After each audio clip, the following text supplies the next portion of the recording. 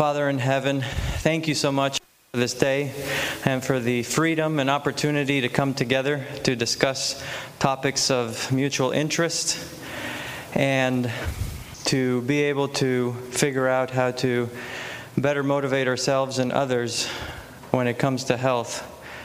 As we were reminded yesterday by Elder Wilson, there is a pressing need for total member involvement when it comes to engagement in ministries of redemption and the reduction of suffering that we rob you of if our health is not optimized.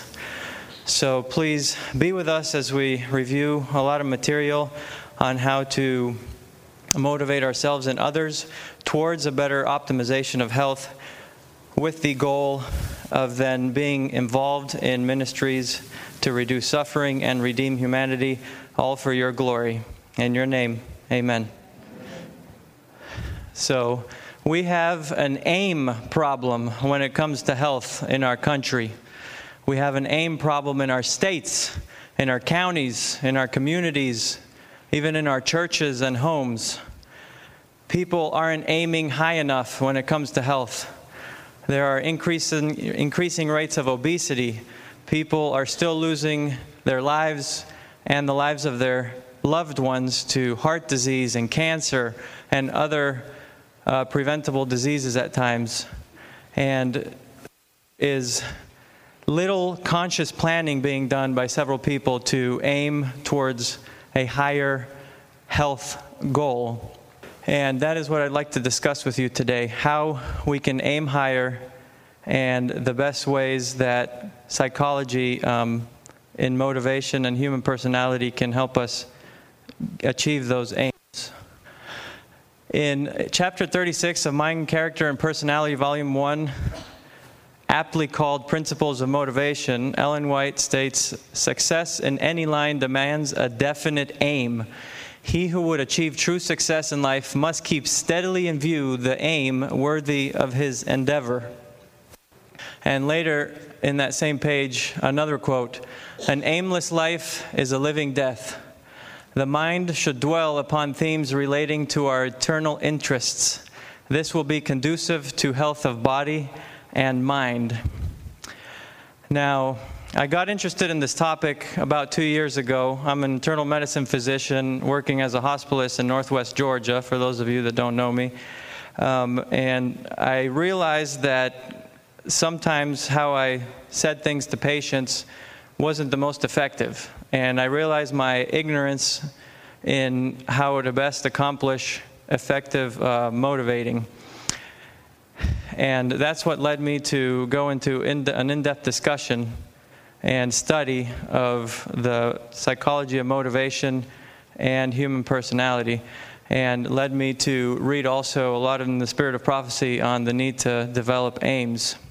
Now, one of my psychology professors as an undergraduate, because I did psychology along with pre-medical requirements before going into medical school, once told me that if something worthwhile grips you, you ignore it at your peril. So here I am, as this subject has gripped me, and I want to share it with you.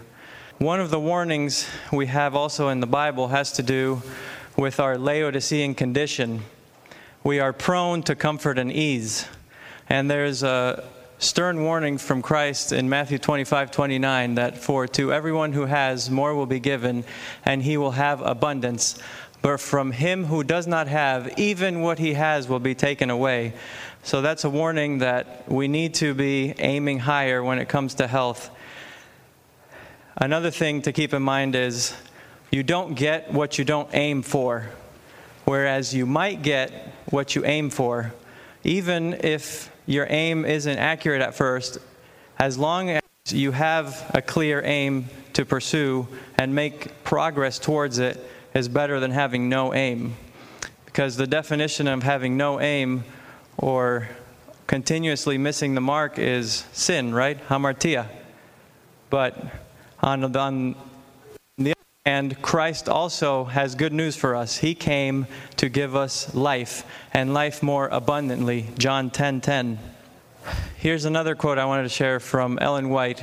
"God is well pleased if those striving for eternal life aim high. There will be strong temptations to indulge the natural traits of character by becoming worldly wise, scheming, and selfishly ambitious. But every temptation resisted is a priceless victory gained in subduing self. It bends the powers to the service of Jesus and increases faith, hope, patience, and forbearance. Let us aim in the strength of Jesus for the crown heavy with stars.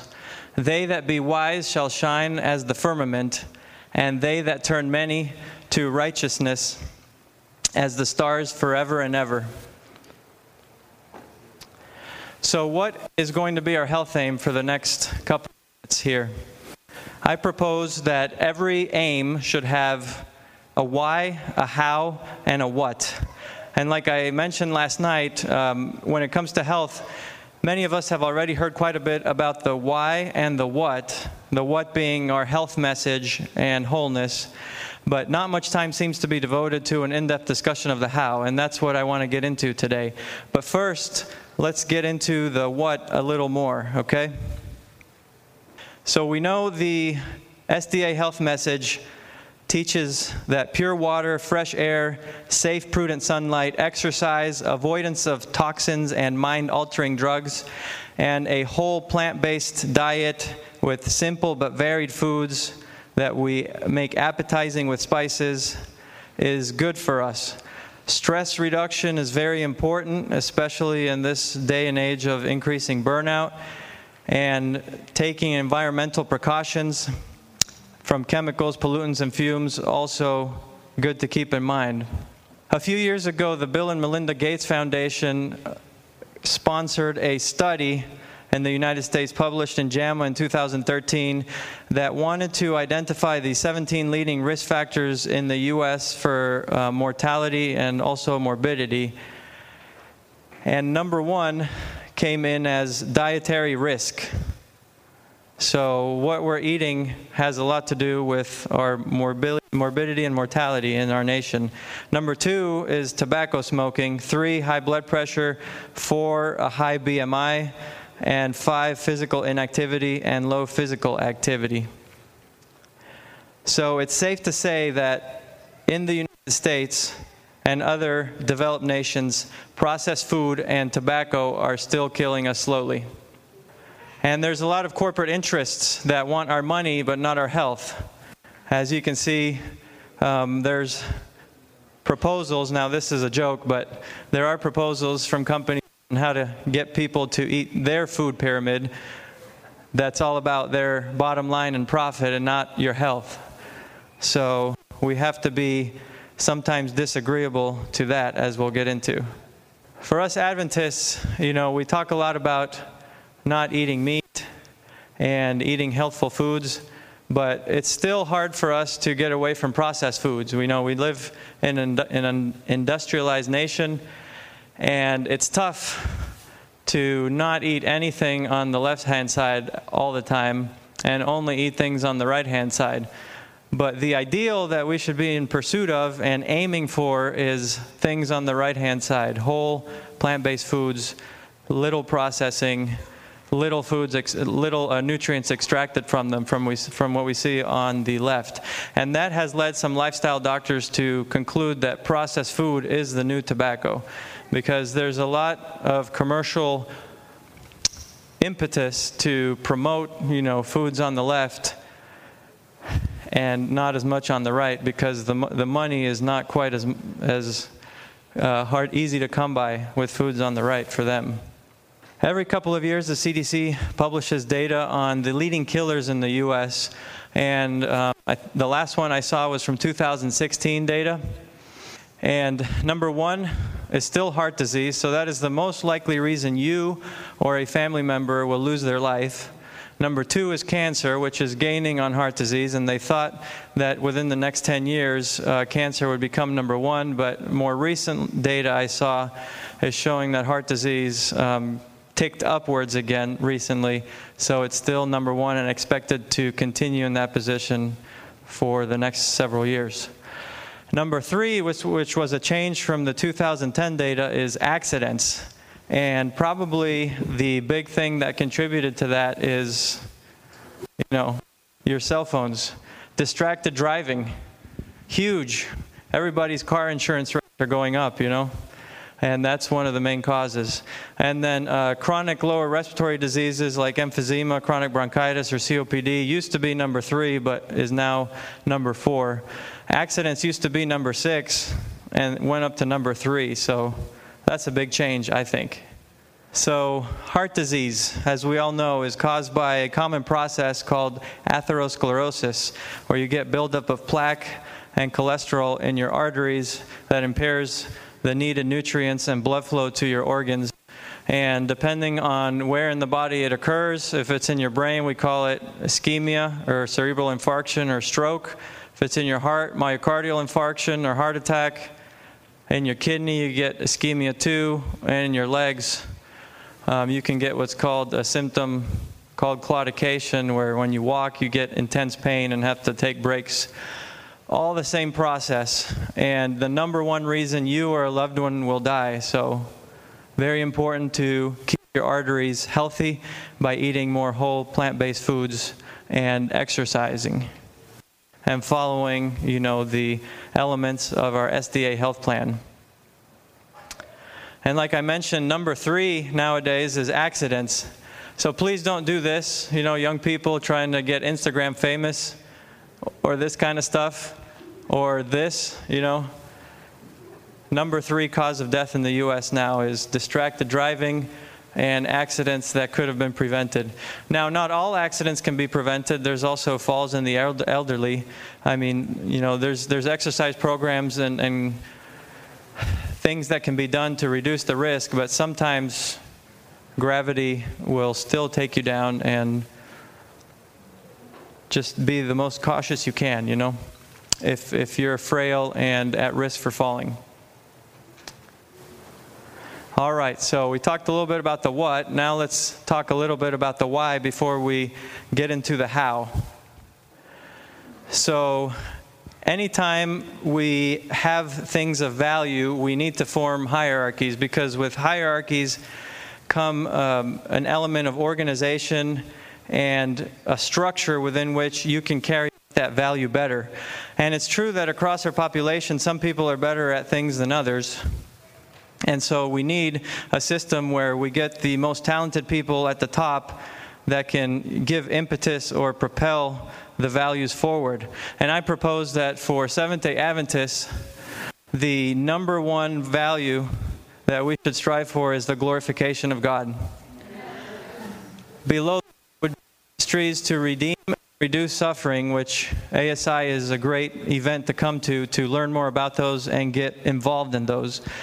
But if our health is not optimized, we are robbing God of being involved in these ministries that bring glory to Him. So this is where I'm passionate about to spend more time discussing how to optimize, because there's a lot to unpack there. Here's another quote that I love from Ellen White from our High Calling devotional, page 64. I have seen that those who live for a purpose seeking to benefit and bless their fellow men and to honor and glorify their Redeemer, there's the glory of God as the number one goal, are the truly happy ones on the earth. While the man who is restless, discontented, and seeking this and testing that, hoping to find happiness, is always complaining of disappointment. He is always in want, never satisfied, because he lives for himself alone. Let it be your aim to do good or reduce suffering, to act your part in life faithfully. Find time to comfort some other heart, to bless with a kind, cheering word someone who is battling with temptation and maybe affliction, and thus blessing another with cheering, hopeful words, pointing him to the burden bearer. You may unexpectedly find peace, happiness, and consolation yourself. If you go back to that pyramid of values that I had with the hierarchy of glory to God, reduction of suffering, and ministries of redemption and optimizing health, if you compare and contrast that to the values of our secular world, what would you think would be at the top? Probably the pursuit of happiness, right? It's embedded in our Declaration of Independence. And below that, most people probably want money, wealth, fame, beauty, and things of a transient nature. But what's the problem if your ultimate pursuit is happiness? It's like setting across the Pacific on a shallow boat. Soon as you hit some storms, you'll know that you need something deeper to sustain you. You need to aim higher. Happiness can come to you more likely as a side effect if you aim for ultimate meaning, which I propose is the glorification of God and the reduction of suffering around you. And psychiatrists and other mental health professionals have come to that conclusion decades after the spirit of prophecy, which is a common theme. And this person you may know of, Viktor Frankl, he was a psychiatrist and neurologist who survived the Holocaust. His whole family was murdered. He talks about, in this book, The Man's Search for Meaning, which is not for the faint of heart, because it describes the psychology of going into concentration camps and how you go through a delusion of reprieve, thinking you'll be let go at some point. Then you go through a second stage where you emotionally detach from your prior life, and then a later stage where suffering just infuses your whole body and your soul like a gas in the gas chambers they annihilated people. But he was able to survive the Holocaust and Auschwitz and wrote this book and developed a psychotherapy called logotherapy, where he pointed people to aim towards meaning rather than happiness. Because when you aim for meaning, you are more likely to have happiness as your side effect and be able to tolerate suffering than if you aim for happiness as your ultimate goal. Because if your ultimate goal is happiness and, World War II comes to you, there goes your happiness. You need something deeper. So he also mentioned that the individual reason that World War II happened was when normal citizens failed to develop their character for the better, failed to take up responsibility, strive for meaning, and reduce suffering around them. And when that happened, it developed a ripple effect where others around them also failed to do the same. And when the opportunity to commit evil came, they did not have the fortitude of character to say no. And World War II came, and it became a living hell for everyone involved. You and your family, the worst place you could be in. On the why, Ellen White writes, "There are but few as yet who are aroused sufficiently to understand how much the habits of diet have to do with their health, their characters, their usefulness in this world, and their eternal destiny. I saw that it is the duty of those who have received the light from heaven and have realized the benefit of walking in it to manifest a greater interest for those who are still suffering for want of knowledge." Sabbath keepers who are looking for the soon appearing of their Savior should be the last to manifest a lack of interest in this great work of reform. Men and women must be instructed, and ministers and people should feel that the burden of the work rests upon them to agitate the subject and urge it home upon others. Testimonies for the Church. Much of the prejudice that prevents the truth of the third angel's message from reaching the hearts of the people might be removed if more attention were given to health reform. When people become interested in this subject, the way is often prepared for the entrance of other truths. If they see that we are intelligent with regard to health, they will be more ready to believe that we are sound in Bible doctrines. So a lot of us may have already heard this, but it's a good refresher before we get into the how. Because the truth is that we as Adventists have been given the work of advancing health reform. The Lord desires that His people be in harmony with one another. The health reform, will go forward, for it is the Lord's means of lessening the suffering, going back to that hierarchy of values just before glorification of God, in our world, and of purifying His people. Men will never be truly temperate until the grace of Christ is an abiding principle in the heart. Circumstances cannot work reforms. Christianity proposes a reformation in the heart. What Christ within will be worked out under the dictation of a conversion.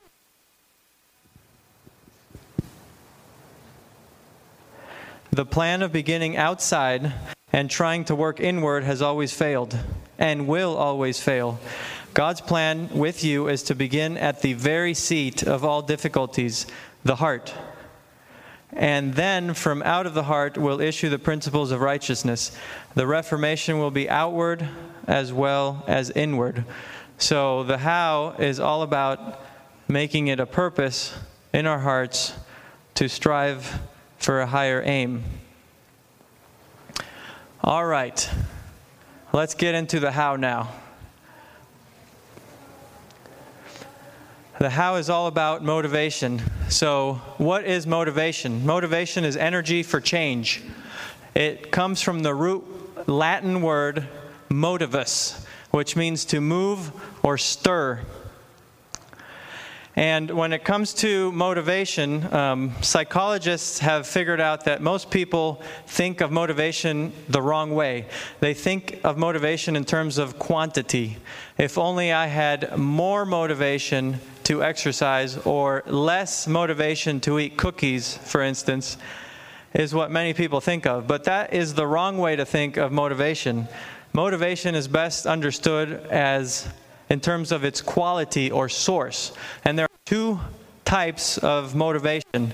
One is called controlled or extrinsic motivation, which is your family, nagging you or nudging you to go see the doctor or go do this or go do that. Your peers or societal pressures that tell you you should be this, you should do that, you should strive for this, etc. That is a less optimal form of motivation, where outside forces control your behavior. The other kind is called autonomous or intrinsic motivation. That's when something grips you and you can't let go of it. You have an interest and free will or volition in that behavior, and you want to align your behaviors with your values. That gives you more autonomous motivation, which is what motivational psychologists say we should aim for to have more success.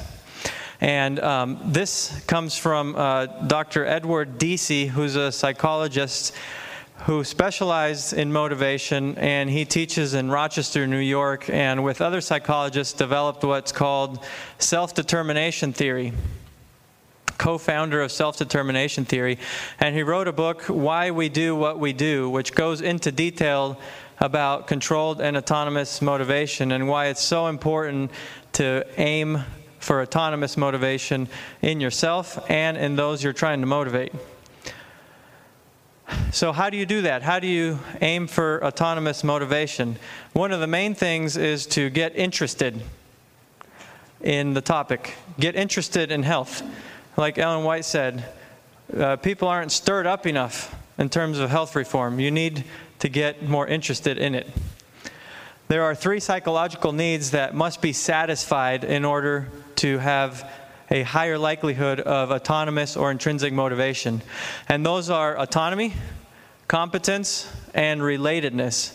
And these aren't just suggestions. These psychologists have found out that they are needs, psychological needs, that if they are not satisfied, you will likely be driven by controlled motivation and not autonomous motivation. So number 1, autonomy. Again, that's a feeling that you are the locus of your behavior. You are the author of your behavior.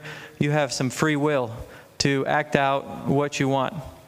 Competence is not so much your skill set, but more so the feeling that the effort you are engaging in is worth it, that you are able to get to the goal or destination. And relatedness, like the word implies, is a sense of belonging, that you belong to a group like ASI or Adventism, and that you can interact with other people and achieve that sense or need of belonging to something greater than you. So if you have these 3 things met, your motivation is likely to be of the higher quality autonomous, or intrinsic motivation. So the right question when we talk about motivating others is not how do we best motivate others, but rather how do we create an environment within which other people will be autonomously motivated. And that's what we need to be thinking about. So, how do you support autonomy? Out of those three things, we have good relatedness often in events like ASI and in our churches and other places. And competence also important, but autonomy seems to be the one that is most difficult to satisfy in a lot of people, because there are certain personalities out there that like to proscribe or tell you do this or do that, and that's not helpful to autonomous motivation. So the first step to support someone else's autonomy or your own is to take the other's perspective or get interested, like I said. Believe in them. Offer appropriate choice more often. If you are in a one-up position as an administrator or as a physician or as a parent, as a coach, as a teacher, you need to figure out how to offer appropriate choice more often. So one practical thing you could do with your kids, for instance, is give them 2 or 3 options of how to dress themselves in the morning. You put some reasonable limits or constraints. You don't tell them just go into your closet and pick anything, because that may take too long, right? But you give them 2 or 3 options, and that supports their autonomy. They feel like they were able to choose between 2 or 3 options that you pre-selected for them. So that's one way to think about it. And then provide encouragement rather than pressure or coercion. Model the process. Avoid being a hypocrite. And promote experimentation within reasonable limits. Some other ideas on how to support autonomy.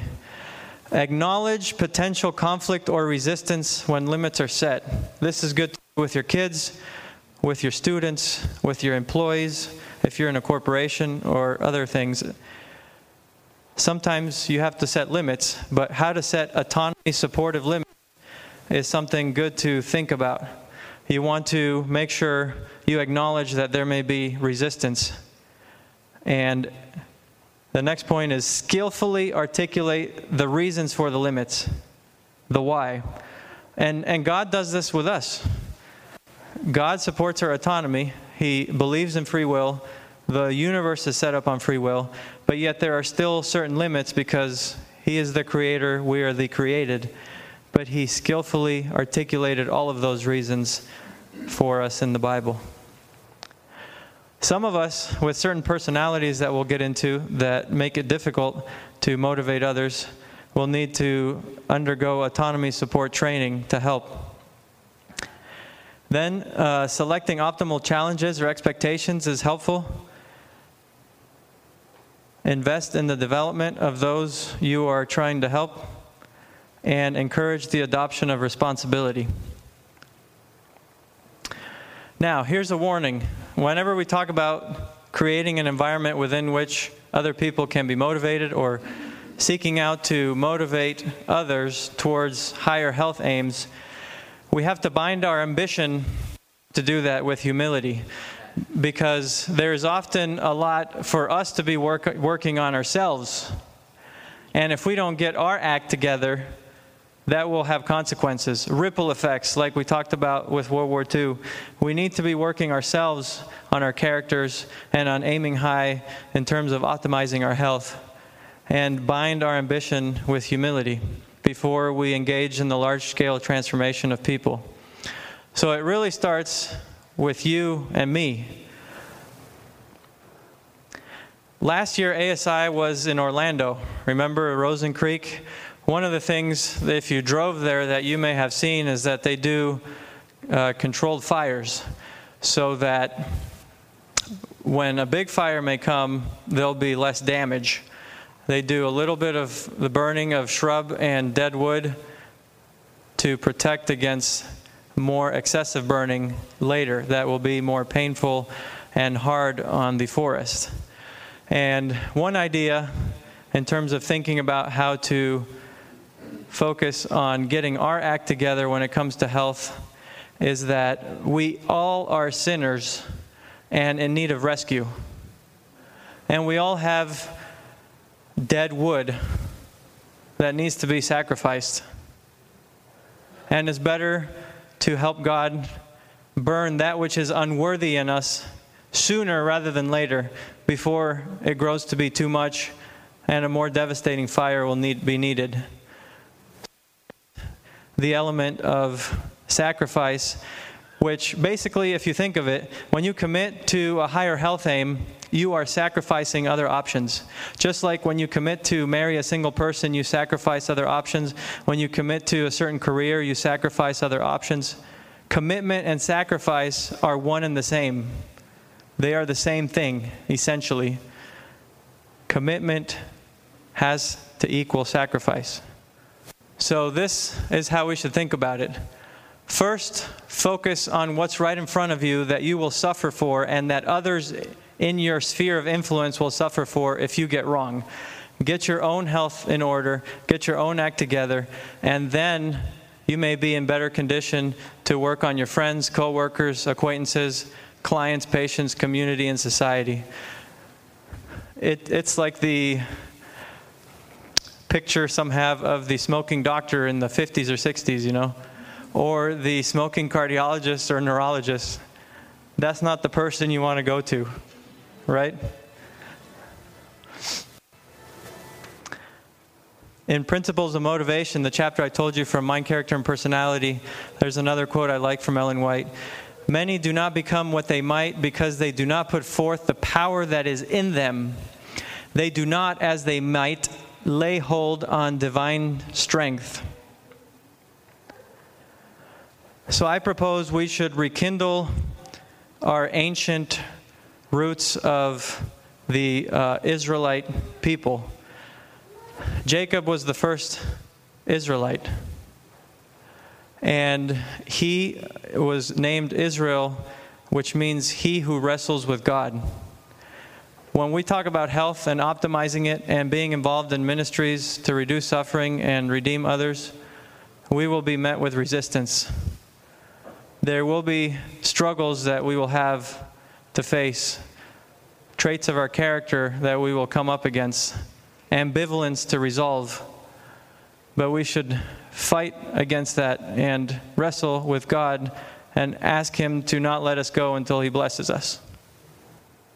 So, let's go through two things on the how that I think are very important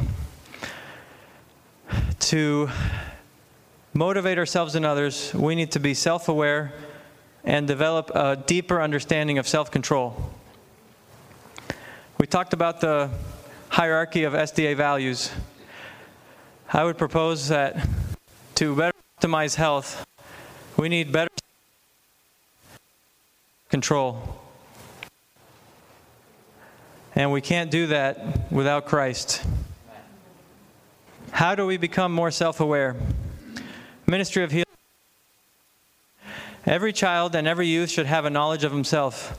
He should understand the physical habitation that God has given him and the laws by which it is kept in health. So, there have been recent advancements in the psychology of human personality that I think are incredibly interesting. And this I cannot wait to share with you. About 2 years ago, I took a personality test. Through medical school, they have you take several personality tests like the Myers-Briggs or others that are not bad. And there's also the Big Five, which is part of what I'm going to talk about. But over the last few years, some psychologists have pushed the understanding of human personality and added more high-resolution words to describe all the elements and facets of human personality in much more greater detail, from which we can get practical tips to motivate ourselves and others when it comes to health.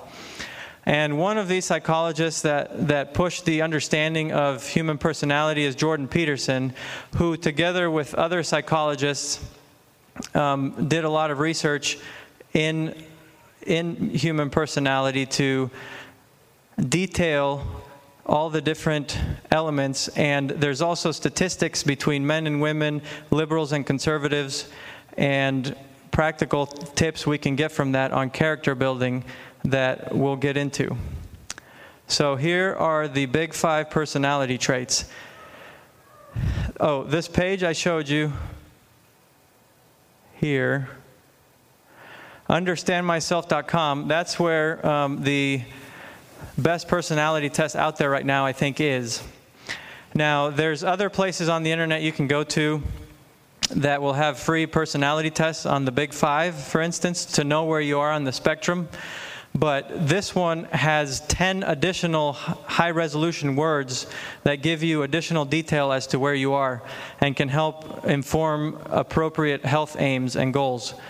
And it's not free. I think it's like $10, and I have no conflict of interest to report other than admiration for the work these psychologists have done. But just keep that in mind, because you may be interested in it after we get through this. So the big 5, and some of you may be aware of these, but you may not be aware of the other words we'll get into, are extroversion, neuroticism, agreeableness, conscientiousness, and openness to experience. Now, a little bit about the background of the Big 5 personality test. So psychologists several decades ago realized that the English language already had within it all the vocabulary and words that described all different facets and elements of human personality. But they figured that some words were better descriptors of human personality than others. So they put all the adjectives that had something to do with human personality through what's called factor analysis, and they distilled the highest resolution words, or the best, most precise words to describe these elements of human personality, and these are it. And then more recently, that psychologist I mentioned developed 2 aspects for each of the big 5, which are 2 additional very precise words that went through this factor analysis that give you a lot more detail and insight that can be very helpful to you. The extroversion is the domain of positive emotion. Neuroticism is the domain of negative emotion, or how much energy you are expending on negative emotion. Agreeableness is a very interesting trait that I'll get to. Yes, question? The question was, if someone is more on the introverted side, the better way to say it is they're just lower in extroversion. And we'll get to that in a little bit. Conscientiousness is the realm or domain of dutiful achievement. And openness to experience is the realm of creativity, artistic interest, entrepreneurialism, or interest in abstract ideas. So let's go through them in detail with the more precise words that have been distilled more recently. So on the first one, extroversion, the other 2 words are enthusiasm, which Elder Wilson mentioned yesterday, and assertiveness. Okay? So through each of these big 5, I'm going to go through 3 things. Number 1, some general descriptors of how other people may describe you depending on where you are along the spectrum. 2, differences between men and women statistically, and liberals and conservatives statistically, because there's been some statistical evidence that people tend to vote their temperament when it comes to political reasons. And then 3rd, some practical health tips to align your exercise aims or other aims in terms of optimizing health aligned with where you are on the spectrum, because you are more likely to have intrinsic motivation if you know where you are on the spectrum and align your aims with that, than if you try to do something that doesn't come as naturally to you. You may be more in a controlled, motivational area. So there are also pros and cons along the spectrum, okay, of each of these traits. So I'll go through high extroversion. If you are highly extroverted, the pros can be, you're more likely to be talkative, enthusiastic, assertive, like those two words say. You're going to be gregarious. You're going to have a loud laughter. You're going to be contagious. And you're going to be able to persuade people to get involved in things and motivate them that way. The cons of being too high in extroversion is you may not be sensitive enough to the voices that are less assertive than you. You may interrupt them too much, right? And people lower on extroversion that we would call more introverts or loners may find you obnoxious if you're high in extroversion, right? Also, extroverts tend to be more self-disclosing. So in an audience like this, it's easy to spot them out. So who in here thinks they are 90th percentile or higher in extroversion, enthusiasm, and assertiveness? Extroverts are more likely to be the out. Which can be a good thing, right? Be a good thing.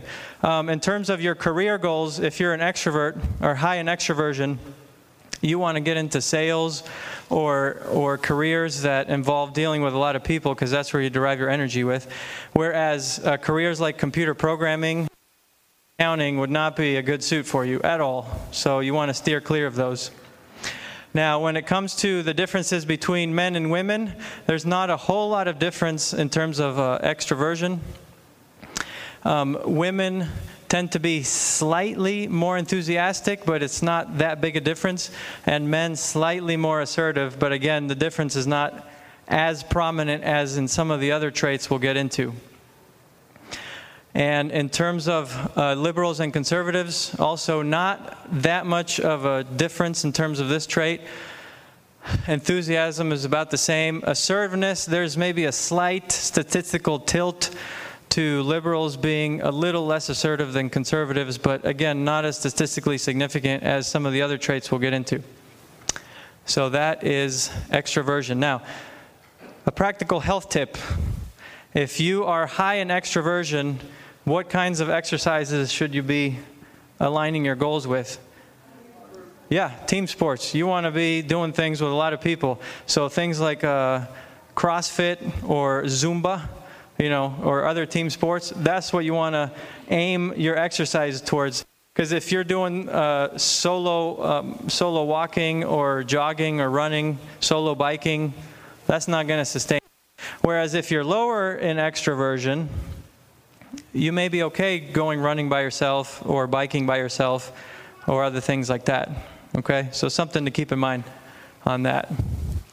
The next trait is neuroticism, and this is the domain of negative emotion, how much you expend energy in terms of negative emotion. And it has to do with your general sensitivity to pain, sadness, grief, and anticipatory and reactionary anxiety. And the two higher resolution words are withdrawal and volatility. And the way to think of withdrawal is as something you withdraw from that may give you fear, okay? And you may have what's called more risk aversion if you're high in neuroticism. Volatility is more how impulsive you are, and, well, the word says it all there.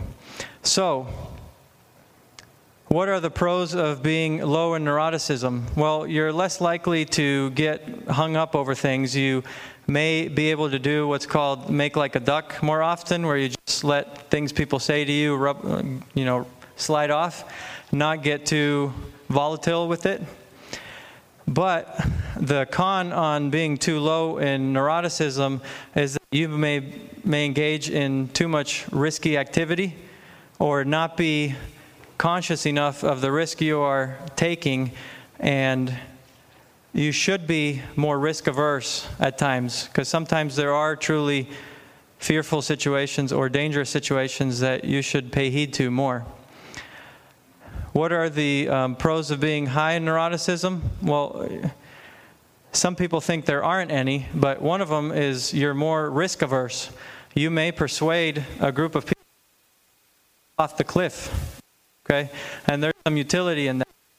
But having that your antenna out, in the environment looking for danger does expend more of your energy. and can tilt you towards mood disorders like depression and anxiety. And those, in turn, can get some people into substance use disorders like alcohol and other things. Differences between men and women. Women are higher in neuroticism statistically, and it's like 60% higher than the population of men and women combined. And the reason psychologists think that is so is because women care for infants. And like mother bears out in nature, your antenna as a mom have to be out scanning the environment for potential danger. And if there is danger, you will impulsively jump to protect and reduce risk of your infants, which is a good thing, right? But having your antenna out comes at a cost. It expends more energy and can get you into mood disorders if you're too high in that. And liberals and conservatives, not much difference in these statistically. Most of the differences in liberals and conservatives will be, and the other two we'll go into. What are practical tips for health optimization depending on where you're on the spectrum? So if you're low in neuroticism, you may be okay doing rock climbing activities, right? Or sports that are more risky with high impact. If you're high in neuroticism, you may want to stay away from those because you'll be more risk averse in general. You may want to just do hiking or walking or things where you're less likely to get injured. So that can help. Also, one other thing from neuroticism, if you're high in neuroticism, you have to eat a big breakfast, preferably with some protein like nuts or legumes, because hypoglycemia magnifies elements of neuroticism like irritability or impulsive anger and anxiety. And sometimes you can cure that just by eating a big breakfast. So that's another practical tip if you find yourself on that side of the spectrum when you take this test. So the third one is agreeableness, which is one of the ones I find most interesting.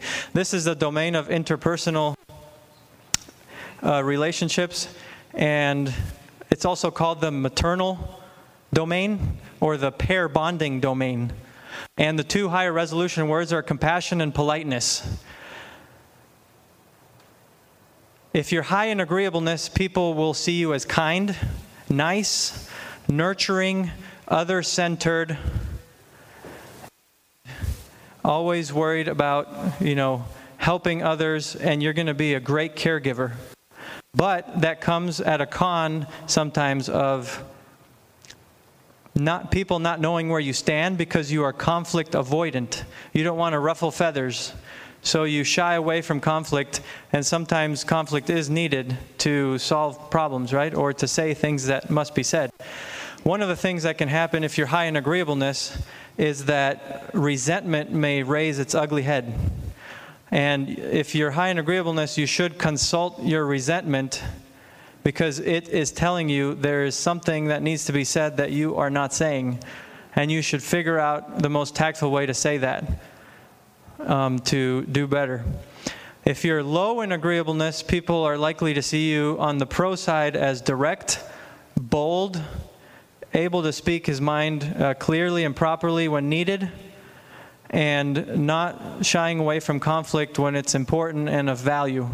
On the con side, people are likely to see you as harsh, too critical, judgmental, stubborn, etc. Men and women do differ statistically significantly on this trait. Women are about 60th percentile in terms of agreeableness, men 40th percentile if you plot the bell curve, okay? And the evidence for that is, who are the people incarcerated? What is the population? Men. 90% of men are incarcerated. They have less compassion and politeness. And you'll be in jail if you're extreme on that, okay? And the reason they think women biologically have higher agreeableness is because they also take care of infants. And the correct response to a crying infant of 0 to 6 or 9 months is always pure compassion. The infant is always right if it's crying. You as a parent are always wrong. Pure compassion is the right move. Okay? So, but that comes at a cost sometimes, with them not speaking their mind, not engaging in conflict later in life, and being manipulated by the less agreeable people in the workplace. So women tend to get paid less. There's also suspicion of a pink tax out there, what's called a pink tax, where women pay more for clothing and many other things just because of their agreeable nature. And people that are high in agreeableness tend to be scammed more often by scammers out there. And as people age in life, they tend to tilt a little bit more towards agreeableness, and they have more resources being older, and that's why all the scammers for IRS scams and all these other scams are out there trying to see when they'll hit highly agreeable with resources that they can manipulate and rob from. So if you're high in agreeableness, you have to beware of those people in the population lower in agreeableness that may be taking advantage of you. And consult your resentment that can give you a clue if that's taking place, and of your need to maybe say something that hasn't been said. When it comes to liberals and conservatives, there's not that much of a difference, but there is a slight tilt for liberals to have a little bit more compassion than conservatives. That's where the term bleeding heart comes from. And there is a slight tilt for conservatives to have a little bit more politeness than compassion compared to liberals. Practical tips for exercise when it comes to where you are on the spectrum. If you're low in agreeableness, you need to go look for competitive sports, right? You're going to be competitive if you're low in agreeableness. You want to compete, soccer, volleyball, anything that gets your competitive energy going is going to intrinsically motivate you. So you want to align your exercise towards something that is a competitive sport. If you're high in agreeableness, you may not care that much about competition. In fact, you may just want to do exercise for the fun of it, or for the purpose of relating more deeply with someone else. And you may want to think of other activities that can do that, like going to walking with several people, or doing a Pilates, yoga, or other things like that. The next trait is conscientiousness, and this is the domain of beautiful achievement. Most people that are successful in life have high conscientiousness. It's the number one predictor of success in life. And I guarantee most people at ASI are going to be pretty high in conscientiousness. The two higher resolution words are industriousness and orderliness, which add a lot more detail to this trait. These are the aspects. So people high in conscientiousness tend to have a sense of obligation, a sense of duty, a good work ethic. They persevere, they're cleanly, they organize their lives, and they're very orderly. And people lower in conscientiousness will be more of procrastinators. They'll sit and gossip instead of get work done. They'll take longer, and they're more likely to be rebels, less likely interested in order, a little bit more of a tilt towards chaos, okay? In terms of men and women, women are slightly more conscientious than men, like in the 55th percentile to 45th men. And the major difference is in orderliness.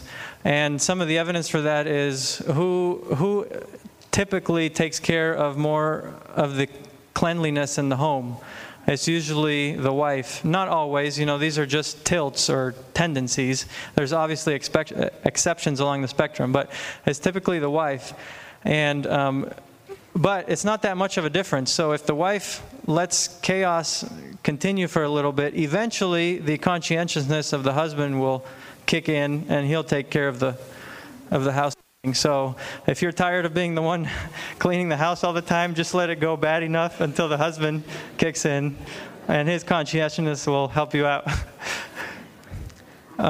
So the other thing, in terms of liberals and conservatives, this aspect called orderliness is the second most important differentiator between liberals and conservatives. Conservatives have a statistically significant tilt or tendency towards having more orderliness, and that is seen by their tendency to like tight borders around things, like tight borders sexually, tight borders familially, tight borders with their churches and counties and states and borders. That tends to be a conservative push, and it's appropriate, it's reasonable often, you know. You have to sometimes define borders clearly and have some order, because within order you can get things done. But in the extreme, like Jesus dealt with in his time, order can go too far, and traditions of men can come in, like with the Pharisees and the Sabbath, where Jesus challenged them and said, is it better to kill or to heal on the Sabbath? So that can be the tendency there. And liberals tend to have less orderliness there. Industriousness, they're about the same, not as much difference between liberals and conservatives. So what are practical health tips depending on where you are on this spectrum? And most people here, I'm sure, will be higher in industriousness and orderliness, like I find myself. If you're low in these things, you probably need a personal trainer, right? Someone to help get you motivated to do things, because you may not have the organization or the perseverance to do it on your own, so it may be a worthwhile endeavor to invest in a personal trainer. If you're extremely high in conscientiousness, you may want a personal trainer too, but for a different purpose, for the purpose of helping you not work too hard or you know, injure yourself. You may want someone saying, hey, you got to take it easy, you got to take a break and do it step at a time. So personal trainer along the spectrum may be helpful there. The other thing is, if you're low in conscientiousness, you may be okay doing exercise or activities that aren't that clean, like playing football or rugby in mud. Things like that may not bother you as much. If you're high in conscientiousness, you may want to keep things more neat, maybe play tennis or squash or things like that, you know. So some things to keep in mind. All right, the last big 5 trait is openness to experience. And the 2 higher resolution words are openness, or creativity is the other word there, and intellect. Now, intellect is not to be confused with IQ. Has nothing to do with IQ. Intellect is more so your verbal intelligence, how articulate you are, how articulate you are in expressing ideas, and your propensity to like abstract thoughts and complex puzzles, things like that. If you are high in openness to experience at the trait level, you are likely to be seen as someone as transformed, you know, open to new experiences, always pursuing novelty, trying new things. And if you're low in openness, you may be seen as someone that likes routine, predictability of schedule, etc. Men and women differ a little bit in this. Women tend to be a little bit more openness, but it's not as dramatic as we saw with the neuroticism and the agreeableness traits. And men tend to have a little bit more intellect and personality than women, but it's just a slight tilt, not as much as the other 2. Liberals and conservatives, this is the number 1 distinguisher of liberals and conservatives. Liberals at the trait level have more openness to experience than conservatives, and that is the number 1 differentiator, whereas the second one we mentioned was conscientiousness, more specifically orderliness. So what are things you can do for exercise if you're low or high on the spectrum? So if you're low on openness, you may want to pick certain exercises or activities that are predictable and routine and that you like and that you can stick with. And you may not be interested in much novelty or switching back and forth from different activities. If you're high in openness to experience, you're going to be looking for new activities, new sports to try, always going for novelty. So you want to try to align your aims along that. So I'm going to quiz you all because I think it's very important to know the vocabulary for these personality traits and aspects. Because when you relate to other people, if you know where you stand along the spectrum and have some idea of where the person you're trying to motivate stands along the spectrum, you may be able to call out the intrinsic motivators from their personality when you help them devise a health aim, okay? So to review, extroversion, the two words are enthusiasm and assertiveness. Neuroticism, withdrawal and volatility. Agreeableness, compassion and politeness. Conscientiousness, industriousness and orderliness. And openness to experience, openness, which is creativity, and intellect. All right, let's have some fun now and go through some Bible characters and see if you can tell me where you think they lie on those traits. Let's go through Samson. That's a good one to start. So let's go low, average, or high. For extroversion, where do you think he was? Probably high, right? He was a partier, loved going, parties, and I could see him as talkative and very enthusiastic and assertive with things. What about neuroticism? Low, you think? Yeah. So, he was probably low in withdrawal to fear, right? I mean, he was super strong, but volatility is probably what got him into trouble in the first place, right? He was impulsive and very volatile. So because he was low in withdrawal but high in volatility, it probably averages out to, middle of the distribution probably, or the spectrum. What about agreeableness? Oh yeah, very low. If you're killing things, you're very low in agreeableness. No compassion or politeness. So, what about conscientiousness? Yeah. Shaggy long hair, not the clean-cut hair. That's a clue, right? And then people that tend towards rebellion or rebellious behavior are going to be low conscientiousness. What about openness to experience? Yeah, he's high. So he had some tilt, towards liberalism, we would say, with those two differences there. What about Ruth? Where do you think she was on extroversion? Probably average. Hard to say. But yeah, I don't think particularly very high. Maybe average. Neuroticism? Low. Yeah, low, maybe low average, somewhere in there. As a woman, she'd be a little bit higher, but definitely you don't hear much about extreme volatility or withdrawal there. What about agreeableness? Definitely high. And you can see some of the pros of agreeableness in her story. What about conscientiousness? Definitely. Openness to experience? Average to high, probably, yeah. Esther, that's a good one. Extroversion, where do you think she was on the spectrum? Probably high, maybe average to high. Beauty tends to get you at least average, maybe high sometimes. Enthusiasm and things. But probably not extremely high, though, overall. Oh, sorry. Let's go through the other ones. So extroversion, what about neuroticism?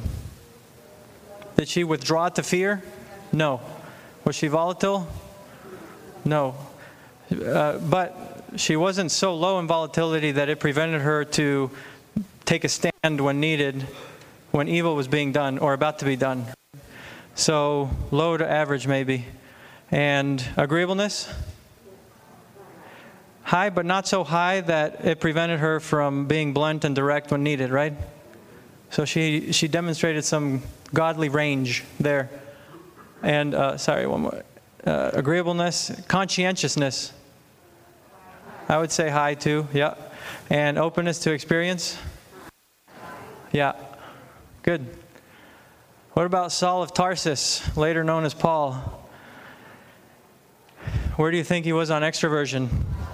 Definitely. What about neuroticism? Average to maybe a little high in some things. He was impulsive, definitely. There's some evidence of that. But he was low in withdrawal to fear because, I think, of his low agreeableness, right? He was killing Christians before his conversion. It was after his conversion that he developed range towards more agreeableness and compassion, but he maintained some of the pros of being, which are being blunt, direct, and having people know where you stand. What about conscientiousness? Probably initially average, but then became more high. And then openness to experience, average to high, probably somewhere in there. What about the Protestant reformers? Where do you think they were on extroversion? Yeah, assertiveness and enthusiasm, definitely high. Neuroticism, low withdrawal, probably average volatility, right?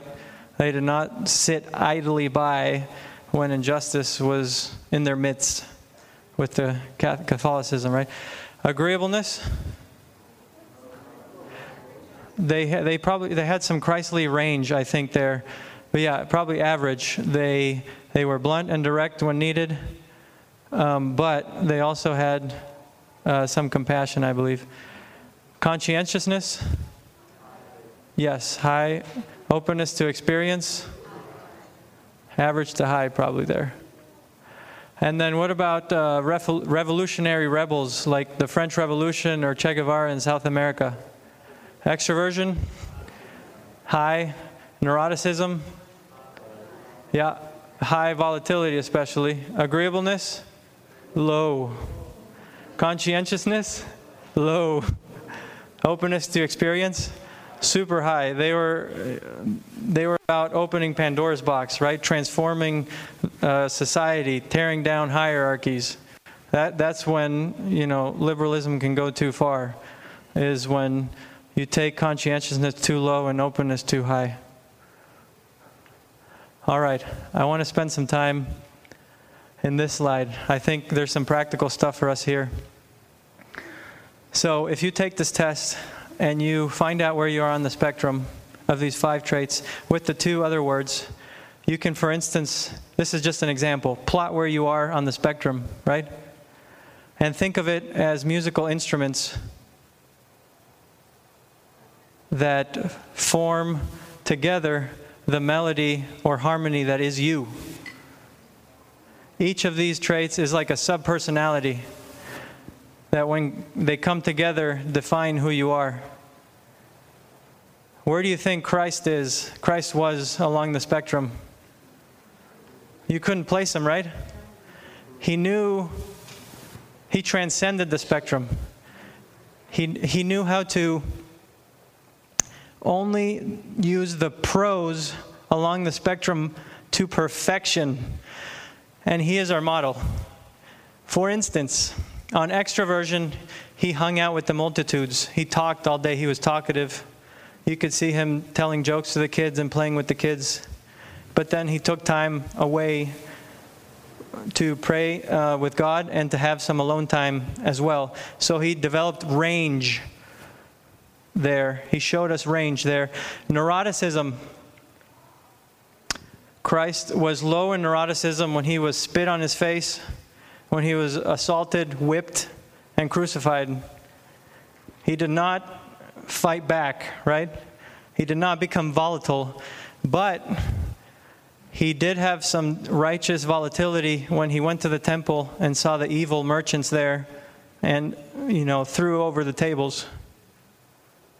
And he also did not put up with evil and called it how it should be called.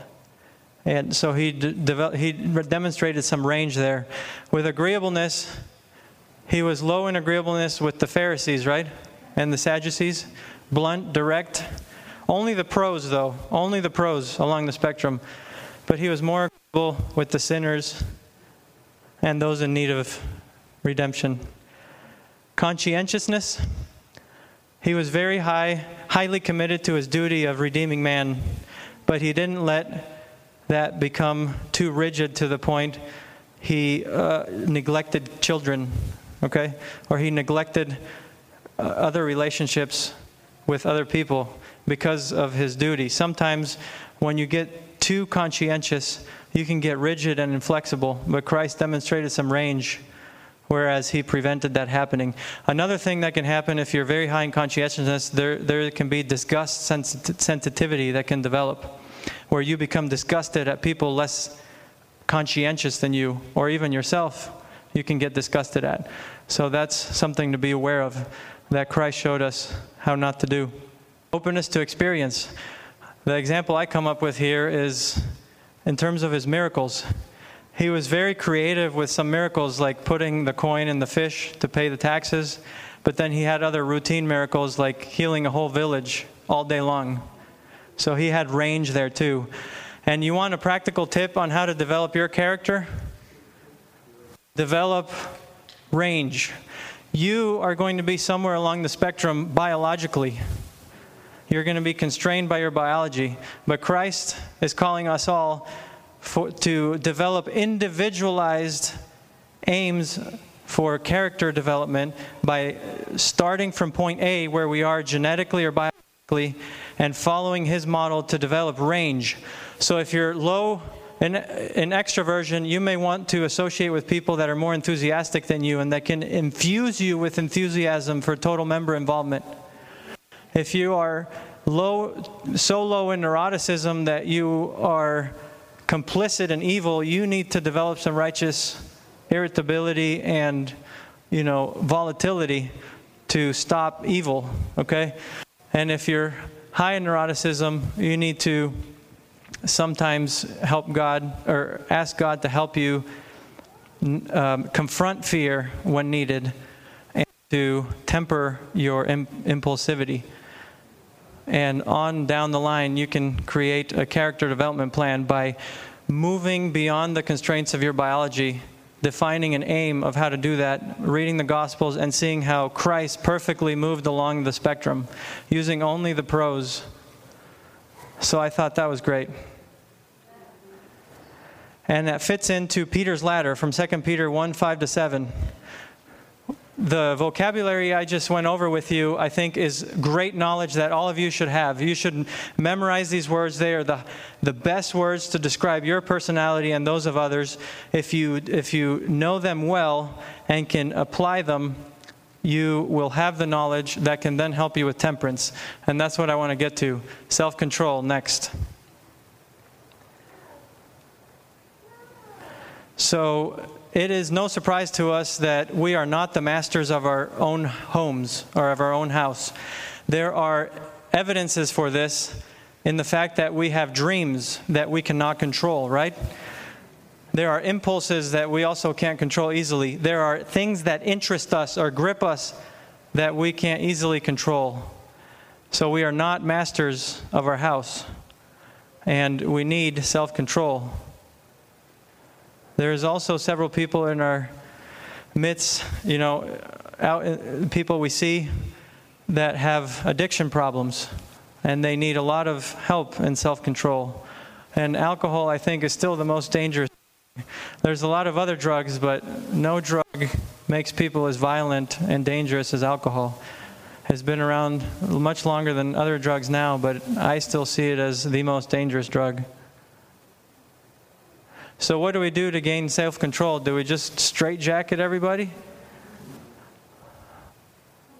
Let's read what Ellen White said. With our first parents, intemperate desire resulted in the loss of Eden. Temperance in all things has more to do with our restoration to Eden than men realize. One of the most deplorable effects of the original apostasy was the loss of man's power of self-control. Only as this power is regained can there be real progress. We cannot be too often reminded that health does not depend on chance. It is a result of obedience to law. This is recognized by the contestants in athletic games and trials of strength. These men make the most careful preparation. They submit to thorough training and strict discipline. Every physical habit is carefully regulated. They know that neglect, excess, or carelessness, which weakens or cripples any organ or function of the body, would ensure defeat. The fruits of the Spirit tell us that self-control is there, and before self-control, we have gentleness or meekness that I wanted to get into. Meekness immediately precedes self-control in Paul's list of the fruit of the Spirit. And when we think of meekness, sometimes we think of someone too gentle, maybe even weak in terms of worldly terms. But the Greeks used the word meek to imply an animal that had been tamed or broken in. Or what I found more deep and interesting was a warrior with a sharp sword that decides to keep it sheathed. Meekness is not simply a matter of passive submission to a stronger force. It involves an active choice to accept instruction. Sometimes meek animals can do the most amazing things. They are strong indeed. And the other term the Greeks use for meekness is a warrior with a sharp sword that can do you a lot of damage, but that had the self-control to keep it sheathed. That is the term meekness. And the meek shall inherit the earth, the Bible says. So he who has meekness or self-control will inherit the earth.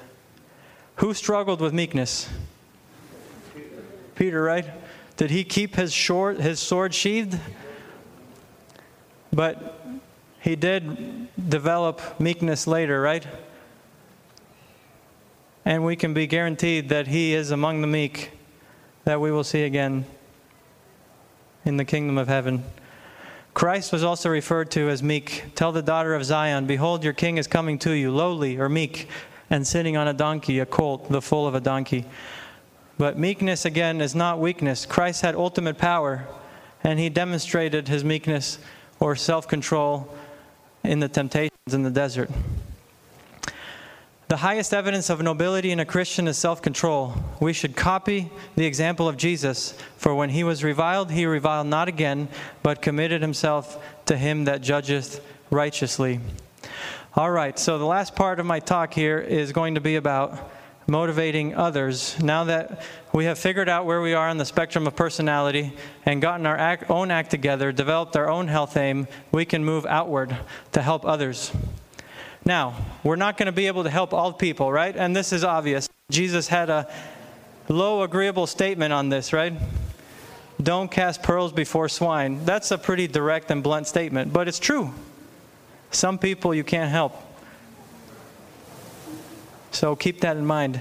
He also told his disciples, if anyone will not welcome you or listen to your words, shake the dust off your feet when you leave that home or town. When we think about motivating others, remember the 3 psychological needs: autonomy, competence, relatedness. You must satisfy those or help your patient or family or friend or whoever you're trying to help. You must help them satisfy those needs so that they can have the better intrinsic motivation. In medical school, they teach you motivational interviewing, which is how to interview patients in a way that helps them intrinsically motivate themselves or autonomously motivate themselves towards a better change. And it's basically how to talk about change with your patient. The first thing you want to do is help your patient or the person you're trying to motivate identify and resolve ambivalence. That's the key word, ambivalence. You must ask them questions to get them to confront their ambivalence for change, because their old habits may be satisfying some need of theirs, like the need to control anxiety, right?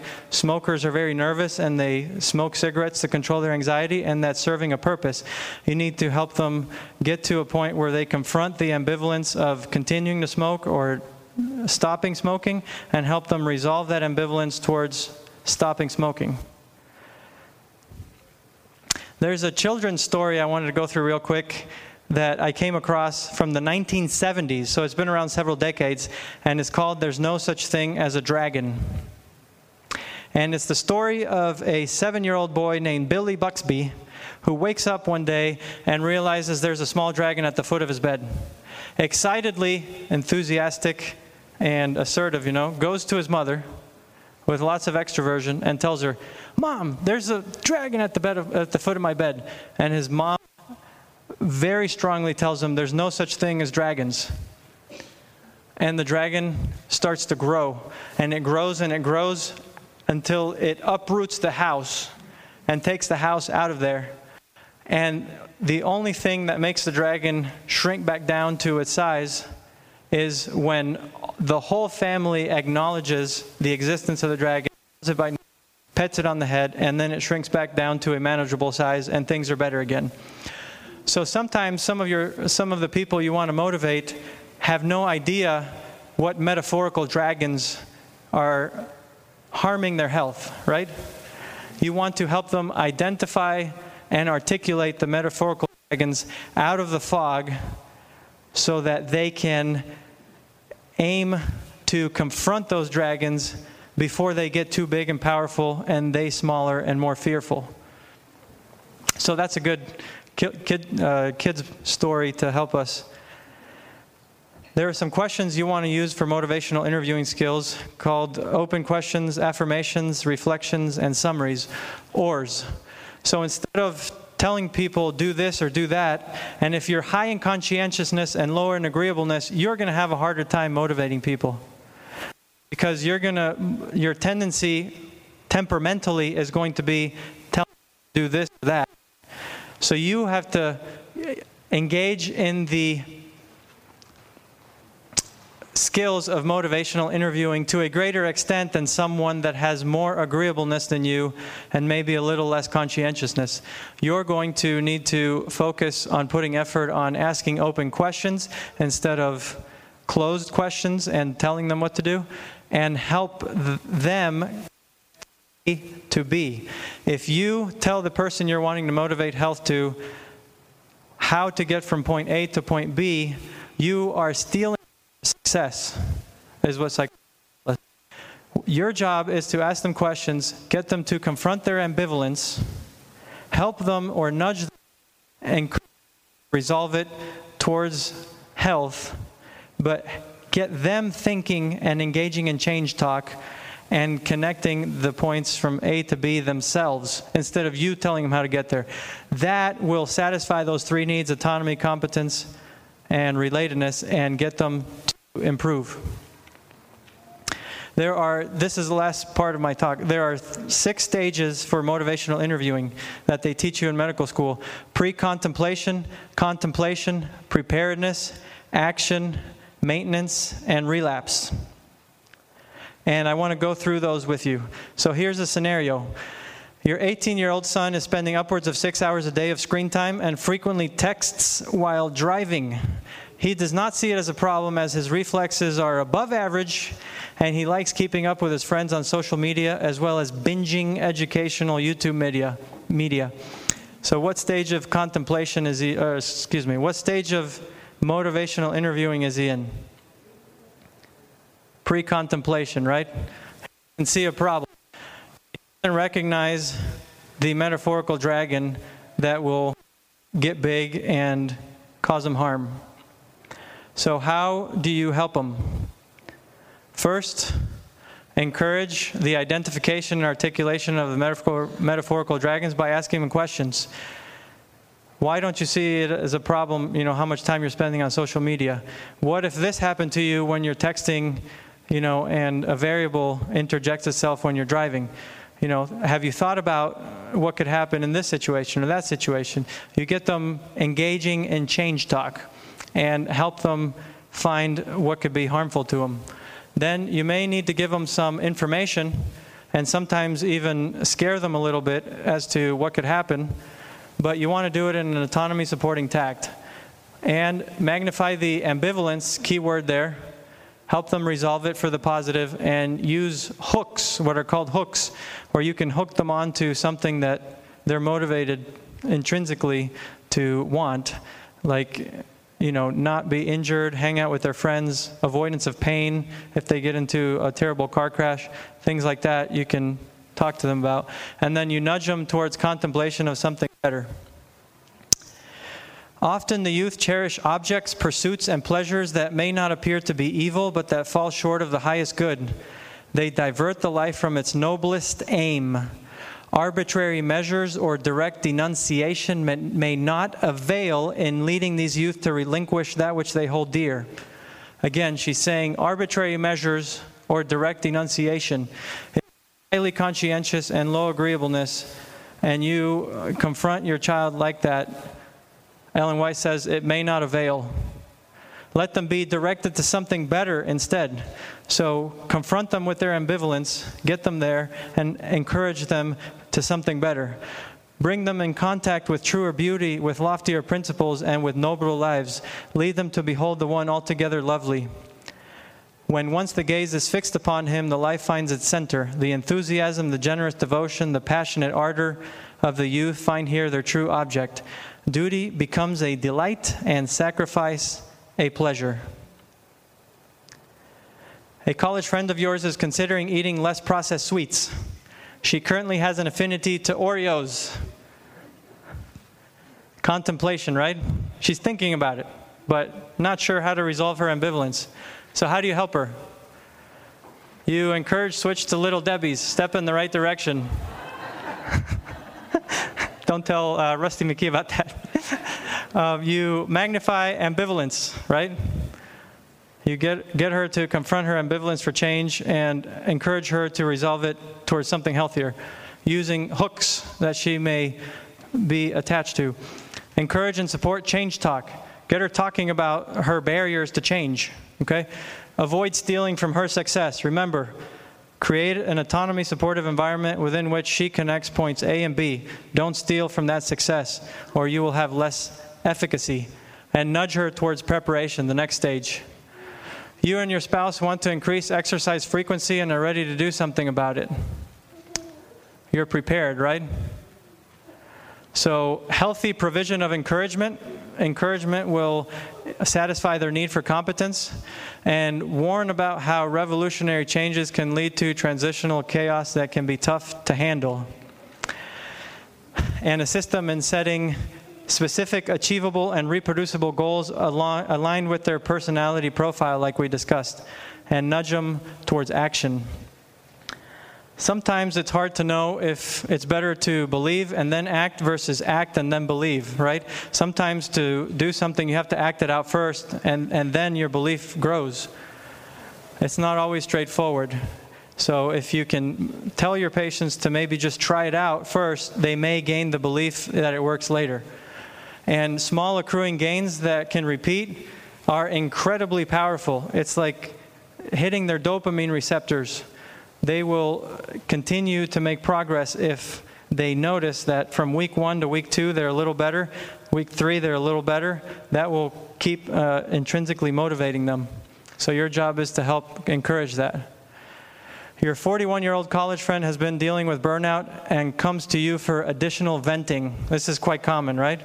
He has made steps to better manage his time at work and at home, has reduced financial overextension, keeping up with the Joneses, but is still struggling at times with the caregiving needs of his parents and kids. He's in the action phase, but is still having some trouble, right? So you want to give him positive feedback. That's going to fuel his competence and intrinsic motivation. You want to encourage him to contemplate other benefits of setting other aims, and help him manage any new temptations or relapse, and nudge him towards maintenance, which is habit formation. One of your work colleagues has been meeting Dr. Greger's daily dozen list most days of the week and doing at least 45 to 60 minutes of exercise daily. So this person's doing awesome, right? If you're not aware of Dr. Greger's daily dozen list, here it is. It's basically the most scientific evidence we have out there in the nutrition literature to tell us 12 things we should be doing every single day to optimize health. Eating beans 3 meals a day, or some kind of legume, the more the better. Berries every day, other fruits every day, cruciferous vegetables, greens, vegetables, flax seeds, nuts, spices, whole grains, beverages, and exercise. Now, the spices include turmeric, 1/4 teaspoon a day, and flax seeds every single day, at least, a tablespoon or so. Those two things people don't always think of as much, but there are benefits in those foods that are found nowhere else in the plant kingdom, and if you are not getting those nutrients, you are failing to get beneficial things for your health that you can't find anywhere else. So, interesting to know about. You can read more about all his work at nutritionfacts.org. I'm sure several of you know about his work. Very helpful public service website for everyone. So this patient is in maintenance. You want to give him positive feedback, continue to relate to him and support his autonomy, and help him manage any new relapse or temptations that may come his way. The last one is relapse. Your father was making changes towards optimizing health when he surprisingly receives a diagnosis of ALS. Sometimes there's suffering we can't get away from, right? So relapse can happen. What do you do to help someone like that? You help them preserve a sense of autonomy, competence, and relatedness. One of the rules in nursing homes is that you never do something for an elderly patient that they can do themselves. Even if it pains you greatly to sit there 15 minutes while they button their shirt, you let them regain that, you let them keep that independence. You let them keep that sense of autonomy. You encourage narrowing the time frame as a way to cope with suffering. So you can ask them, can you get through the next hour? Can you get through the next day? Help them narrow their time frame so that they can cope with the suffering. You encourage that they accept help, because sometimes they'll be reluctant to accept help, and you want to encourage or help them to accept help when needed, right? And help them or point them to the small daily graces that may still be around them. And you want to support and open up spiritual conversations and let them elicit their own ideas. Overall, seek to reduce suffering. In closing, set your aim in life high, as did Joseph and Daniel and Moses, and taking into consideration the cost of character building, and then build for time and for eternity. In doing this work for yourself, you are having an influence on many others. How much strength a word of hope, courage, and determination in the right course will give one who is inclined to slide into habits that are demoralizing. The firm purpose you may possess in carrying out good principles will have an influence to balance souls in the right direction. There is no limit to the good you may do when you orient your life towards the glorification of God, ministries that reduce suffering and redeem human beings by optimizing yourself, becoming aware of who you are, and achieving self-control. We are to look upon every duty, however humble, as sacred because it is a part of God's service. Our daily prayer should be, Lord, help me to do my best. Teach me how to do better work. Give me energy and cheerfulness. Help me to bring into my service the loving ministry of the Savior. Our Heavenly Father has 1,000 ways to provide for us which we know nothing. Those who accept the one principle of making the service of God supreme will find perplexities vanish and a plain path before their feet. So as you go out there and seek to better understand motivation in terms of how to create an environment within which your 3 psychological needs can be satisfied and you can be autonomously motivated, and then help others achieve their autonomous motivation and aim them and orient them to the example of Christ, you will find out that there is a lot of dead wood in you. We are all sinners, and we all need the cleansing and restoring fire of Christ so that new, better growth can come. And as you go out there, I will pray for your ministries. I wish you the best, and I hope that each one of you here can become totally involved, develop an individualized plan to expand range in your character beyond the constraints of your personality biologically, and help others also achieve that while you help to optimize health with the end goal of glorifying God. Amen. This media was produced by Audioverse for ASI, Adventist Layman's Services and Industries. If you would like to learn more about ASI, please visit www.asiministries.org. Or if you would like to listen to more free online sermons, please visit www.audioverse.org.